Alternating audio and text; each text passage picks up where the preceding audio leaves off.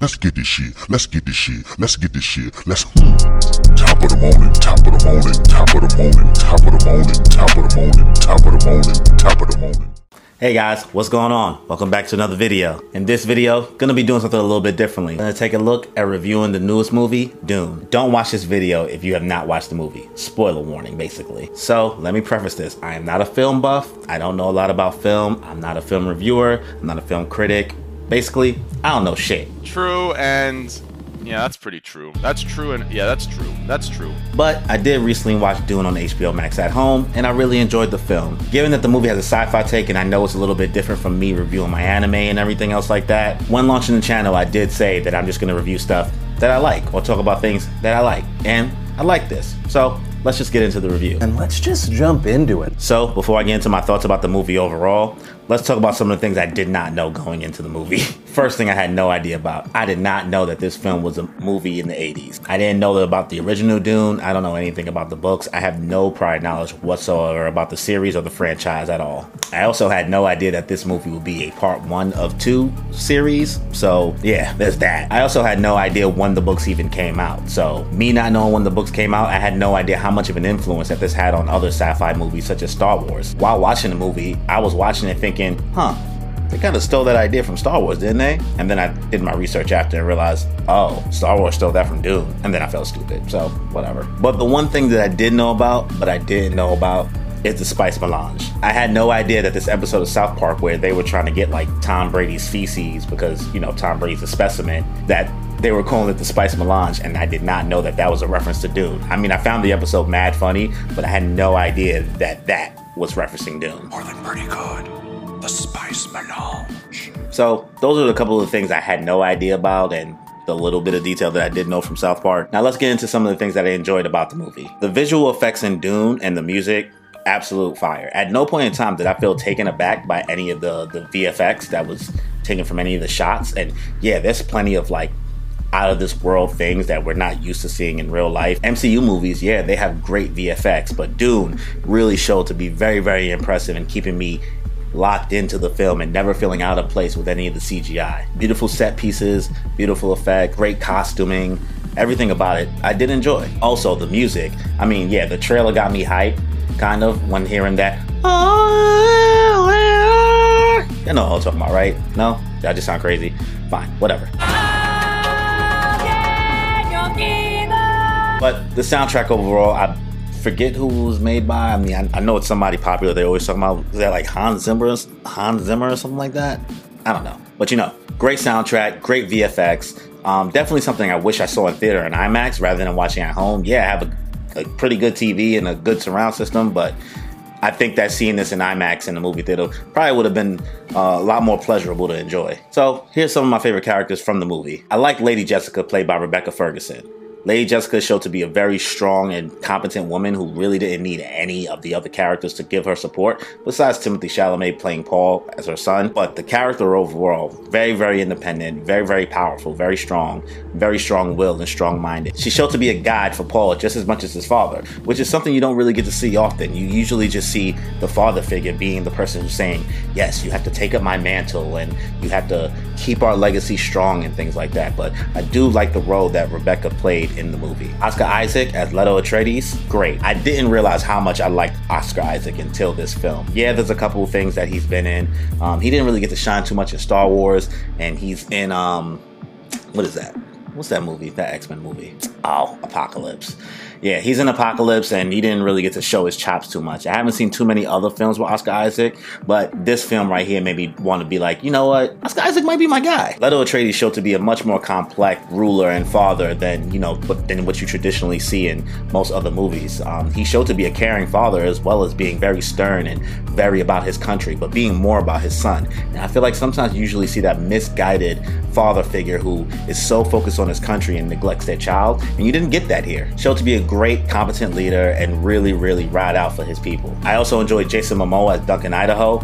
Usually I just think Jason Momoa was going to be Aquaman and everything he is, and it was kind of jarring not seeing him with a beard. Looked kind of funny, or just different or interesting. I don't want to say funny, I guess. Yeah, Jason Momoa didn't have too much screen time, but when he was on the screen interacting with Timothée Chalamet's Paul, they really showed a good connection and really had good chemistry on the screen. That kind of made Jason Momoa's character a lot more endearing than I was expecting. I was expecting him to be a lot more bro-y, but he definitely showed a lot more character than I was expecting than that bro-y character. Yeah, there's a whole bunch of backpats that he kept giving Paul, but other than that, I did enjoy Jason Momoa on the screen, especially the way that he went out in his final scene in a blaze of glory, just bodying everybody. That was a very Jason Momoa-esque scene to me. And the last character that I really, really enjoyed is the Baron, played by, what's his name? Stellan Skarsgård. I'm probably saying it incorrectly, so don't kill me if I'm saying it wrong. The Baron showed to be very, very despicable, and the way that the actor portrayed him made him very disgusting and grotesque, but also very, very menacing. Whenever he was on screen, you kind of felt the darkness kind of looming over whatever was going on or whatever room he was in. You felt like, oh no, this guy's a big deal. Now, getting past the characters, let's talk about the world. I think the world building that they introduced into the movie, very, very strong. Yes, I know this is based off of a book series, but what the movie did give, it showed to be much more rich, and it showed to be very, very interesting, and I was very captivated to learn more about the universe itself. The movie did seem a little bit slow paced when they was on the original planet. Was it called Caladan, I believe?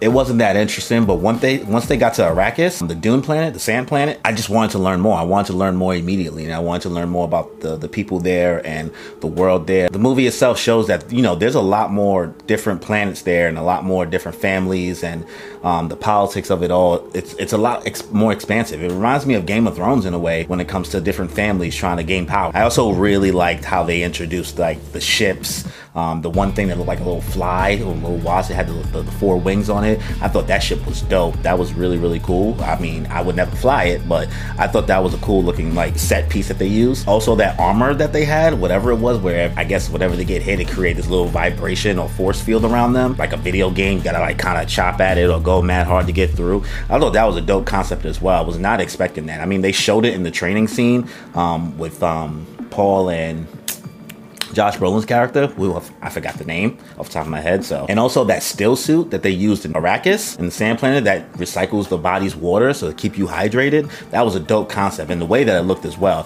The whole time I was watching the movie, I was like, yo, they need that still suit. Yo, you gotta get that still suit, boy. You about to die. So getting back to my point about the politics in it wasn't that interesting. I didn't necessarily understand what was going on in the first hour, so it was kind of confusing. But once I got past that hour hump of kind of it being told to me over and over and over again, and I started to understand it more, I was very interested. I'm interested to see, you know, the power struggle and the power dynamic rather than this just being a simple science fiction action trilogy. And I think I went into this with the wrong expectations, expecting this to be similar to Star Wars. You know, this influenced Star Wars. I was expecting a lot more action. Once I kind of knew what I was watching and knew what I was getting, I grew to accept the concept itself overall of, you know, this is bigger than just action. This is a whole power struggle within the whole galaxy for the spice melange, and I enjoyed that a lot. The spice. I must have it. The spice melange. I also was very pleased and surprised at how easily they were willing to just get rid of characters. The way characters were dying left and right of this main cast, and when I saw the trailer at first, when I saw everybody that was going to be in it, I was just like, yo, they got mad people in this. But then they just started dropping like flies. I wasn't expecting it at all, but I did like that created that character building that I believe Paul's character needed. So now that I got into the things that I enjoyed about the movie, let's get into everybody's least favorite part, where I gotta talk about the things I did not enjoy. Yes, this is just my opinion, so these are not facts. This is just how I felt and how I intook it. So if you guys are gonna slay me in the comments and say I'm talking nonsense and holding a whole bunch of L's, do your thing, whatever. So my least favorite character in the movie might be Paul, played by Timothée Chalamet. I know a lot of people swear and live by Timothée Chalamet and his acting chops, and I have not seen any movies that he's been in. You can tell me whatever movies that he's in that you think I may know, and trust me, I didn't see it. I don't be watching a lot of movies, and every now and then I might watch something like Marriage Story by accident. That was a pure accident, because I did not know it was going to be that. But anyway, off topic. I feel like Timothée Chalamet didn't really get enough lines to work with, and maybe they'll get better in the next part.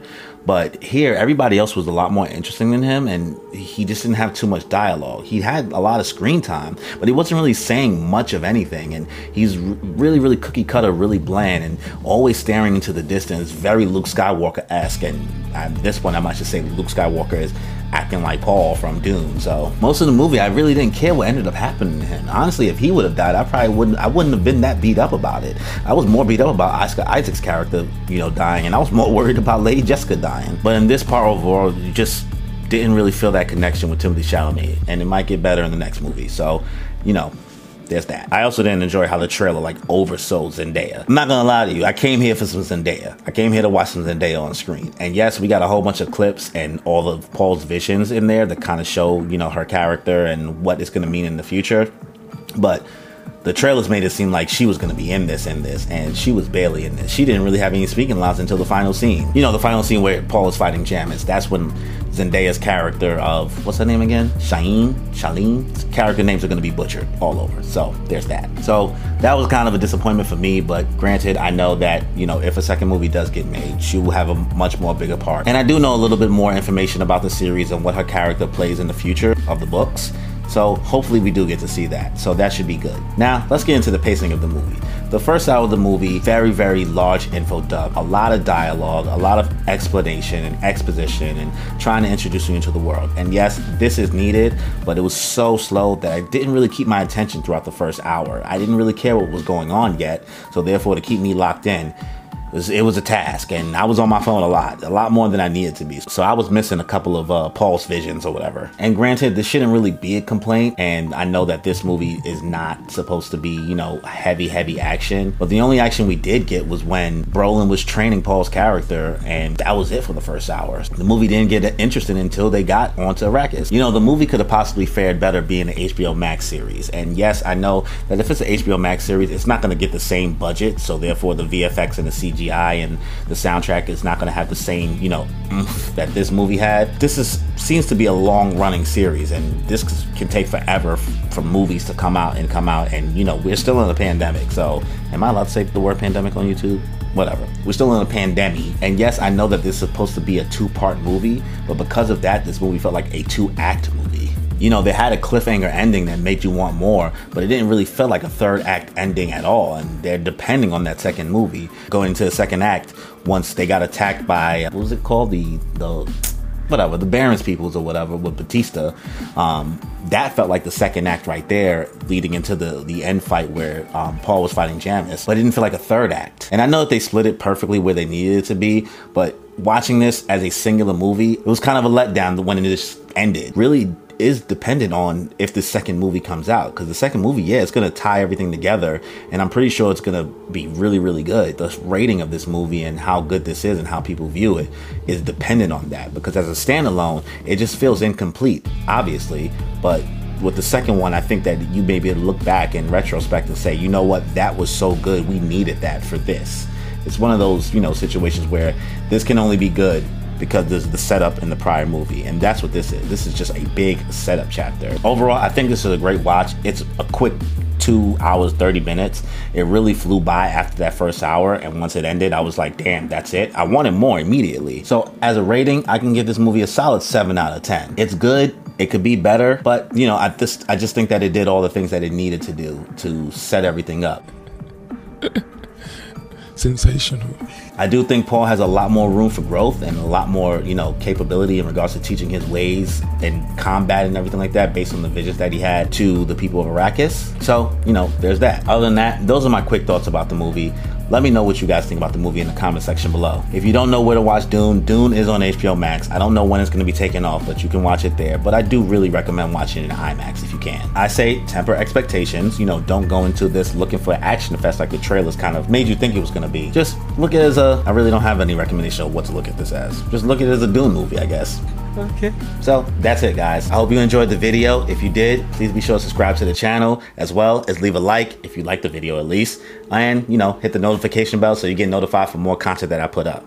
If you guys enjoyed this little movie review thing, maybe I can review some other things in the future that are movies, but this is really just not my forte, and I don't understand film that well. So give me some pointers and, you know, some takes maybe that I can use in the future to make these better for you. I really appreciate you guys taking the time to watch this. So enjoy your life. I'm feeling great and feel the vibe. I'm really grateful we alive. And I'm feeling great cause lately I've been on the way to something great. And I feel alive cause I create like every day and I'm on to